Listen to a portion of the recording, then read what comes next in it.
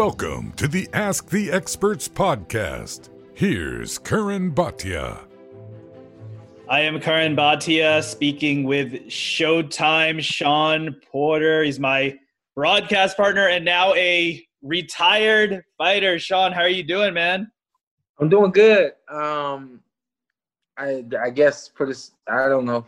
Retirement hasn't really sunk in yet, but it's weird. I think when you're fighting once or twice a year anyway, I think it's, until a fight's announced, or a fight's being prepared, you kind of really don't feel, the sense of being a fighter per se.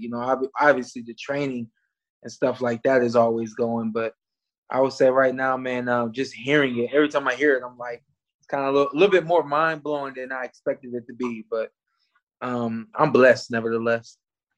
Absolutely. And I know you had some time between fights there, over a year between fights. So I completely understand that sentiment. And let's talk about your last fight. You took on who many people think is the number one pound for pound fighter in the world. You were having tremendous success in there. I've always said, and many people have said, fighting Shawn Porter is like fighting a hurricane, man. You swarm these guys. But you were swarming at times, but you were also moving. You were doing a bunch of things in there. How did you feel in there early on, mid rounds? How were you feeling about your performance? Funny. I think in the moment, I felt like the fight was close. In the moment, I felt like I was hesitating a little bit more than I wanted to. Every time I came to the corner, I felt like my dad was giving me good instruction. And going back out to the center of the ring, it was like implement, and then it's kind of like he was slowly kind of regressing away from what the instructions were from the corner. And I really do, man. I think the fight went the way that it went, and I was actually I was elated to hear that a lot of people had the fight his way. A lot of people had it my way. A lot of people had it very close. I think those are the best nights for boxing. And I think that people could see that there was more strategy than just two top guys not willing to throw punches. You know what I mean? Like, there was so much strategy involved on both sides. And that dude, Bud Crawford, is something else. Absolutely. I mean, it was a high-level chess match. You guys were engaging. It was kind of an edge-of-your-seat fight because you really didn't know which way this was going to go. We know what happened when you got knocked down late in the fight twice. And I know you spoke about this on the Porterway podcast. Anyone's listening, you must check out the Porterway podcast. But I wanted to get your thoughts as well. I know that when you went down the second time, we saw you visibly frustrated, hitting the canvas, right? Yeah. And you mentioned on your podcast that that's when inner demons were going through your mind. So I just wanted to know if you could kind of take us into the peak of what was going on there. What was going through your mind at that moment? The peak there was, my thoughts were literally, what are you doing? Why are your hands down? Why are you getting hit? And that was after the first knockdown. The second knockdown was because I spoke all of that, but I didn't correct it.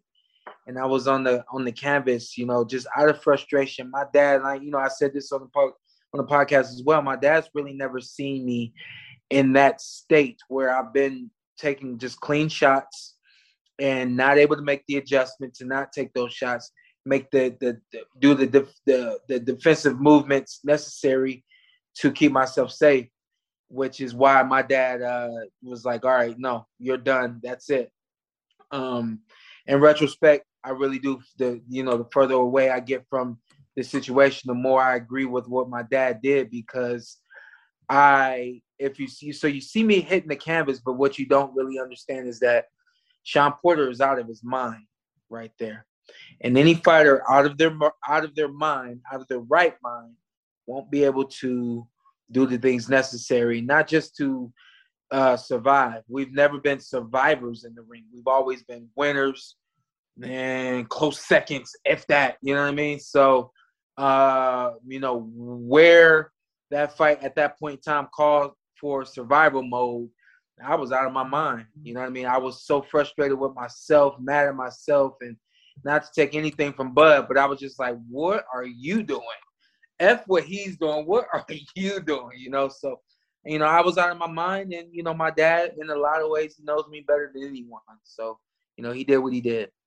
And he did stop the fight in the 10th round. I mean, I've spoken a lot about fighter safety. It's always good for a fight to be stopped too early than too late. I think that's just a universal rule.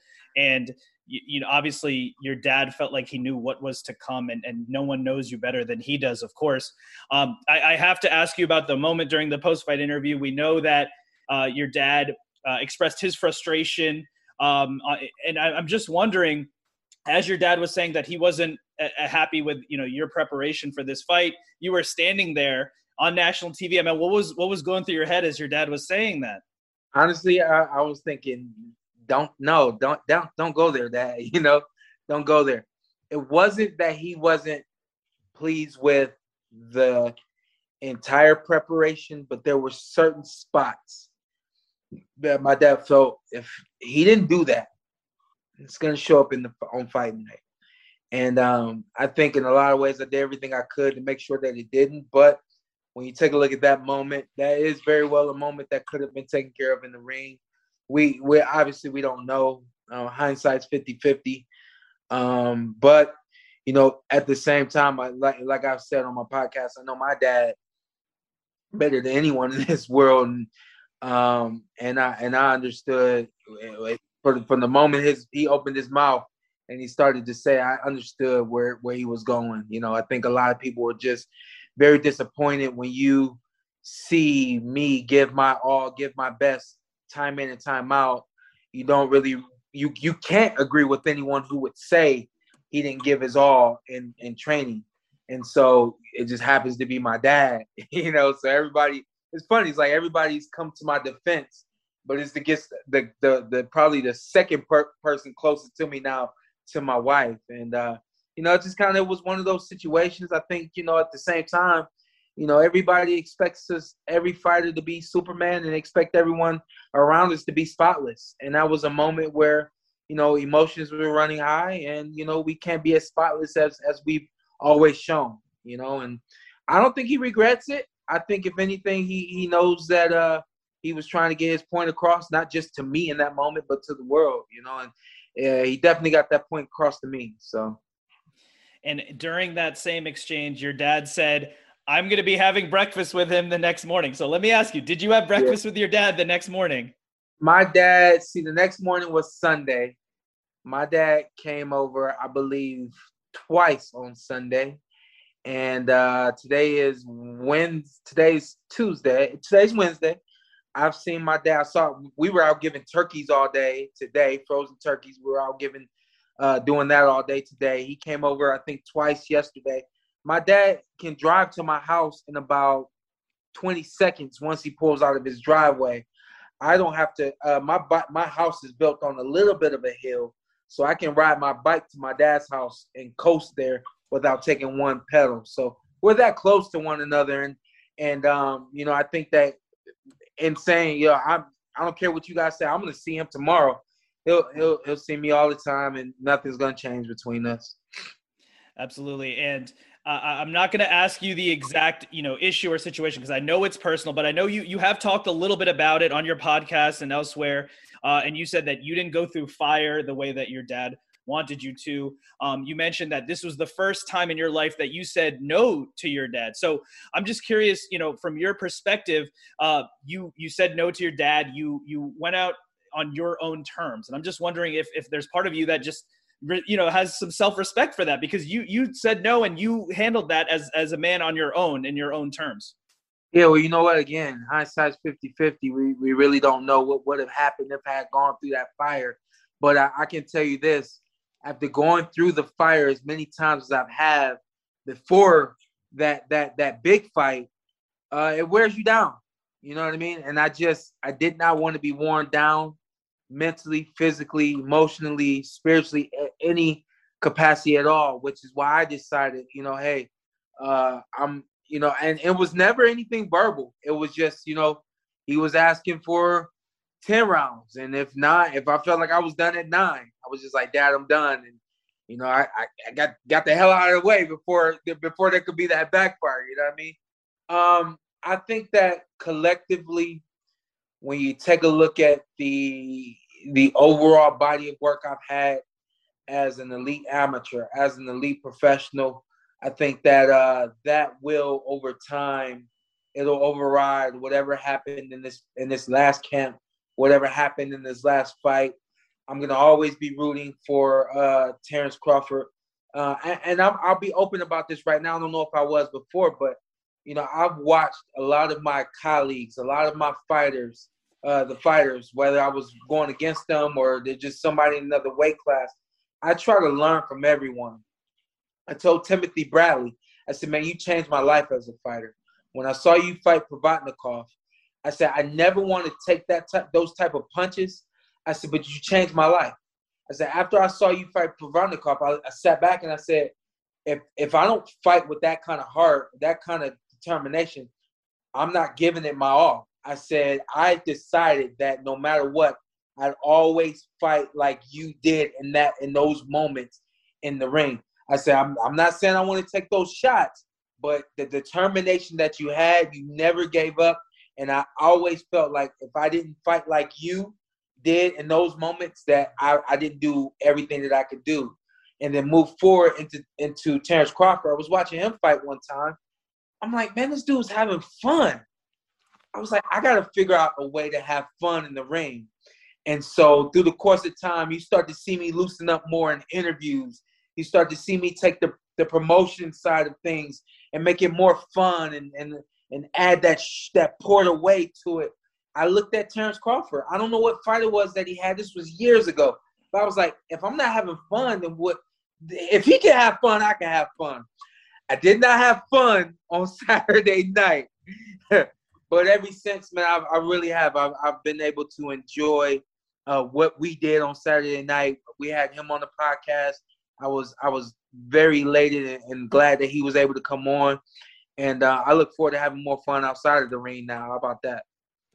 That's great, man. That's great to hear. And you definitely carried yourself with such class. You took on all comers. You definitely had fun out there. And that makes a lot of sense in terms of what you said about Tim Bradley. I mean, when he was fighting Provodnikov, he was almost out on his feet and still throwing punches. And he had the heart of a champion, as did you, for sure. Yeah. I know that you said before this fight, you were prepared to retire. You said, I was prepared to announce my retirement tonight, win, lose, or draw. So my question for you is, and we know why you wanted to retire. You said you're 34 years old. You have your family. You have everything in front of you. You don't want to be a gatekeeper. When did you decide that this was going to be your final fight? And did you let your close friends and family know that decision? You know what? Even moving beyond, answer the first thing. Even moving beyond being a gatekeeper, I think I just kind of spoke out to that in the post-fight press conference. I really don't see my career, even with 4 losses, me going into kind of a gatekeeper phase. I really wouldn't see that. But what I do see is, I'll give you a fine example. You see in the Fabulous Four, and they did, I think the name of that show was The Kings on Showtime. And you would see them retire and come back and fight all of the best guys and all that kind of stuff. And I had to remind myself, my legacy isn't what their legacies were and are. My legacy is going to be more than fighting, more than boxing. And so as I approached what I considered to be, all right, that's going to be my last fight. And when I'm done with that, you can be mad, you can be happy. I don't care. I'm going to be done. It was actually going to be Errol Spence Jr. I felt like Errol Spence Jr. was the best welterweight at the point in time when I decided that he would be my last fight, and that was when he won his IBF title against Kell Brook. I mean, like, I was there in England, and I was put my hands in my pockets. All right, this guy's the best in the world, and I don't care how long it takes for me to fight him. He could be the next fight. He could be 5 fights down the line. When I fight Errol Spence Jr., I'm done. And when we had the fight, and after the fight, it was kind of playing in my mind, like, when are you going to tell everyone that you're done? When are you going to tell everyone that you're going to retire? Didn't happen that night. I'm sitting in my room trying to figure out, how do you tell your dad that you want to be done? I never had a conversation with him about it. And something told me, like, you got to keep going. And so I kept going, understanding that Terrence Crawford is now the guy. And after you fight Terrence, doesn't matter how long, doesn't matter when it happens, after you fight him, you'll be done with this sport from the competitive side of things. And so my wife has known this for some time. And one of my brothers knows or knew. Other than that, no one else knew that I was going to retire. And I actually thought that this was going to be more of a Barry Sanders type of situation for me. I thought I was going to make history and then be like, I'm out the door, understanding that a rematch was going to be probably at least twice as much as I made in this one. I really wasn't even going to do it even for that amount of money. It takes a lot to do what I do on fight night, and to get prepared to do it is very, very hard for me. And so, I always knew that this was going to be the last one once it was announced. And to be clear, one of the people you didn't mention there was your dad. So your dad didn't know you were going to retire when he made the decision to stop the fight then? My dad didn't know I was going to be done. My dad and I, we had spoken either last year or it was last year. We spoke last year. This pandemic had happened, and some other things that I'm dealing with, even physically, where we're kind of looking at it like, I don't know. And so, we pushed through and we made this fight happen. I'm not taking anything from Terrence Crawford. There's nothing physically that held me back from doing anything that I did on fight night or didn't do on fight night. I will say that. But we have definitely looked at some things, and eventually we'll come out and talk about it. Nothing neurological, but physically I am not the 100% type of fighter that everybody would expect me to be. And eventually when I do come out with it, I think that'll raise eyebrows just as much as my retirement has. And just the fact that you said that doesn't take away from Crawford's win. That just shows the class that you have. Just a few more questions before I let you go. So you mentioned watching Errol Spence and saying, I'm going to fight that guy, and then saying that again with Crawford. Of course, that's the fight that everyone wants to see. You have the unique position as one of the few human beings on planet Earth who has fought both Errol Spence and Terrence Crawford. We know Spence had the car accident. He came back. He looked as better than ever, maybe better than we've ever seen. Now we know the eye injury, of course, but he was in the crowd. He looked good. Assuming the eye is okay, if Spence and Crawford fought tomorrow, who do you think wins that fight? If everything shows and proves that that Errol Spence Jr. is as close to 100% as you can be going into a fight with Terrence Crawford, I still believe that Terrence Crawford beats Errol Spence Jr. I think before, as I was saying it, a lot of that was me looking at both of those guys and their styles and so on and so forth and saying, I just think that Terrence Crawford has a little bit more than Errol Spence Jr., and I think that he wins that fight. But another side of that was me also being a little biased as well towards Terrence Crawford. And I look at things like quads, because of the Olympics. So because Terrence, we were part of the same quad. I was like, I'm like, Errol Spence's quad ain't beating my quad, so you ain't beating Terrence Crawford, So, but I think that Terrence Crawford's he's got a style, he's got an energy, a charisma, a mentality for fighting that very few have. A lot of people have called me a throwback fighter. I can now say that Terrence Crawford is a throwback fighter because when I look at Sugar Ray Leonard, I'll compare Terrence Crawford to Sugar Ray Leonard. When I watch Sugar Ray in his fights, I'm looking in his eyes. I'm like, I don't know what you were seeing that caused you to throw that punch or caused you to make that move to make that guy miss. You just saw it and you just did it. Nobody can define what you do and how you do it. And the same thing goes with Terrence Crawford. He has that eye in the ring. I called it the Quan, as they used to say on Jerry in the Jerry Maguire with Rod Tidwell. Who's the actor? Omar Gooding Jr. Yeah, but he's got that Quan, man. He's got that it factor that very few have. I didn't see that against Errol Spence Jr. That's brilliant analysis, and that leads me to my next question. I mean, we've seen you, of course, as an analyst on so many platforms. I've been lucky enough to work with you, and I'm looking forward to continuing that. So, what is next for you? I mean, we're seeing you doing your thing in the broadcasting booth. You've become one of the best analysts in the game. What's next for Shawn Porter? We got a episode on the Porter Way podcast coming out, the Motivational Monday episode that'll be coming out the first Monday of December.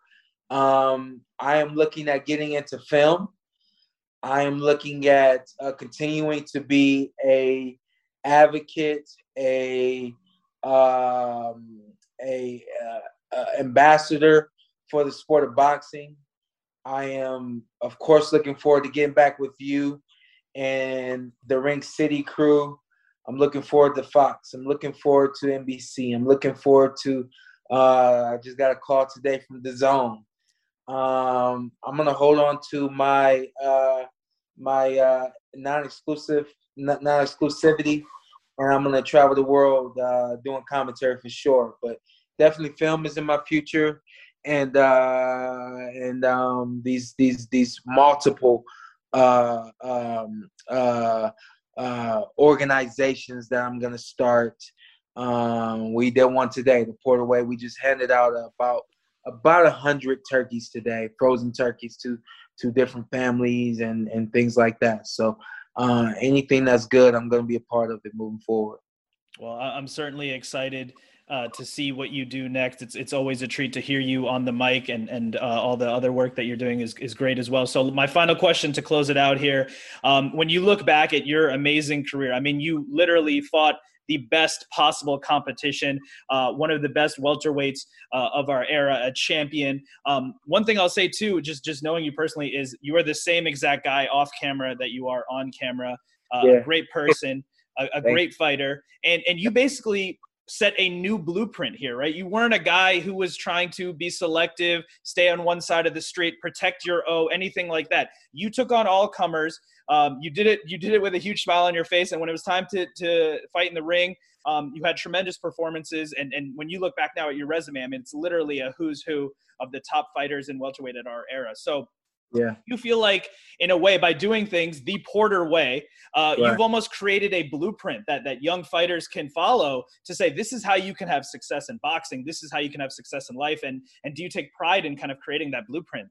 You know, let me say this, man. My legacy, you guys have been throwing that word around, legacy, for some time now.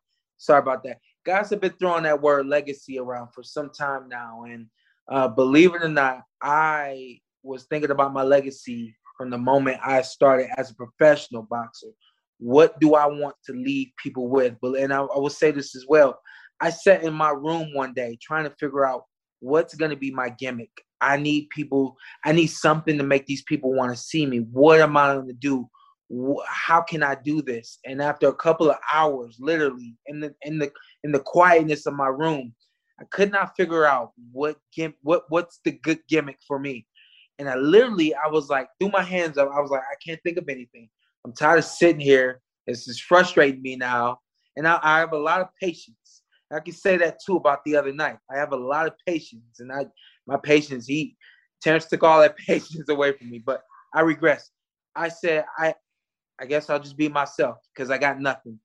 Being myself got me everywhere that I've been as a professional boxer, as a professional athlete, as a human, and I continue to do that. And so that was like a part of my legacy. It's just to be yourself and allow everyone to love who you are and what you want to do. And the other side of that legacy was, what are people going to remember you for? I don't want people just to remember me as a fighter. I don't want people just to remember me for winning belts. And I think over the course of time, it's turned into, in order for you to be your best self, you have to put yourself up against the best. And I think that you call it a blueprint. I like to call it a standard. I like to think that I've set a standard of, when the time's right, not right out of the blocks fighting the best, but when the time's right, you have to put yourself up against the best and not be afraid of that failure and not be afraid of that success.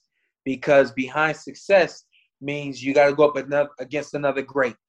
And then, of course, if you're afraid of that failure, then you'll never reach your full potential of greatness. You know what I mean? So I like to think that my legacy is more than fighting, but within the fight game, it's always about being your best, and being your best means going up against the best. I'm certainly inspired. I want to thank you not only for the time for this interview, but just your amazing career. You were fearless in there. You fought everyone and you entertained us to the highest level. I want to congratulate you on a retirement, and thanks so much for speaking with me. I hope to see you soon. And that brings us to the end. Thank you so much for joining me, and thank you to my guests. If you want to follow us, you can follow at ATE_podcast. That's on Instagram and Twitter. If you want to follow my personal channels, it's at CURRANBHATIA on Instagram and Twitter. That's at Karan Bhatia on Instagram and Twitter. Please subscribe on YouTube, youtube.com/Karan Bhatia. Please check out our show on iTunes. Hit subscribe. Give us a 5-star review. If you want to email the show, it's asktheexpertspod@gmail.com. I am Karan Bhatia, and this was Ask the Experts. Thank you for listening to Ask the Experts with Karan Bhatia.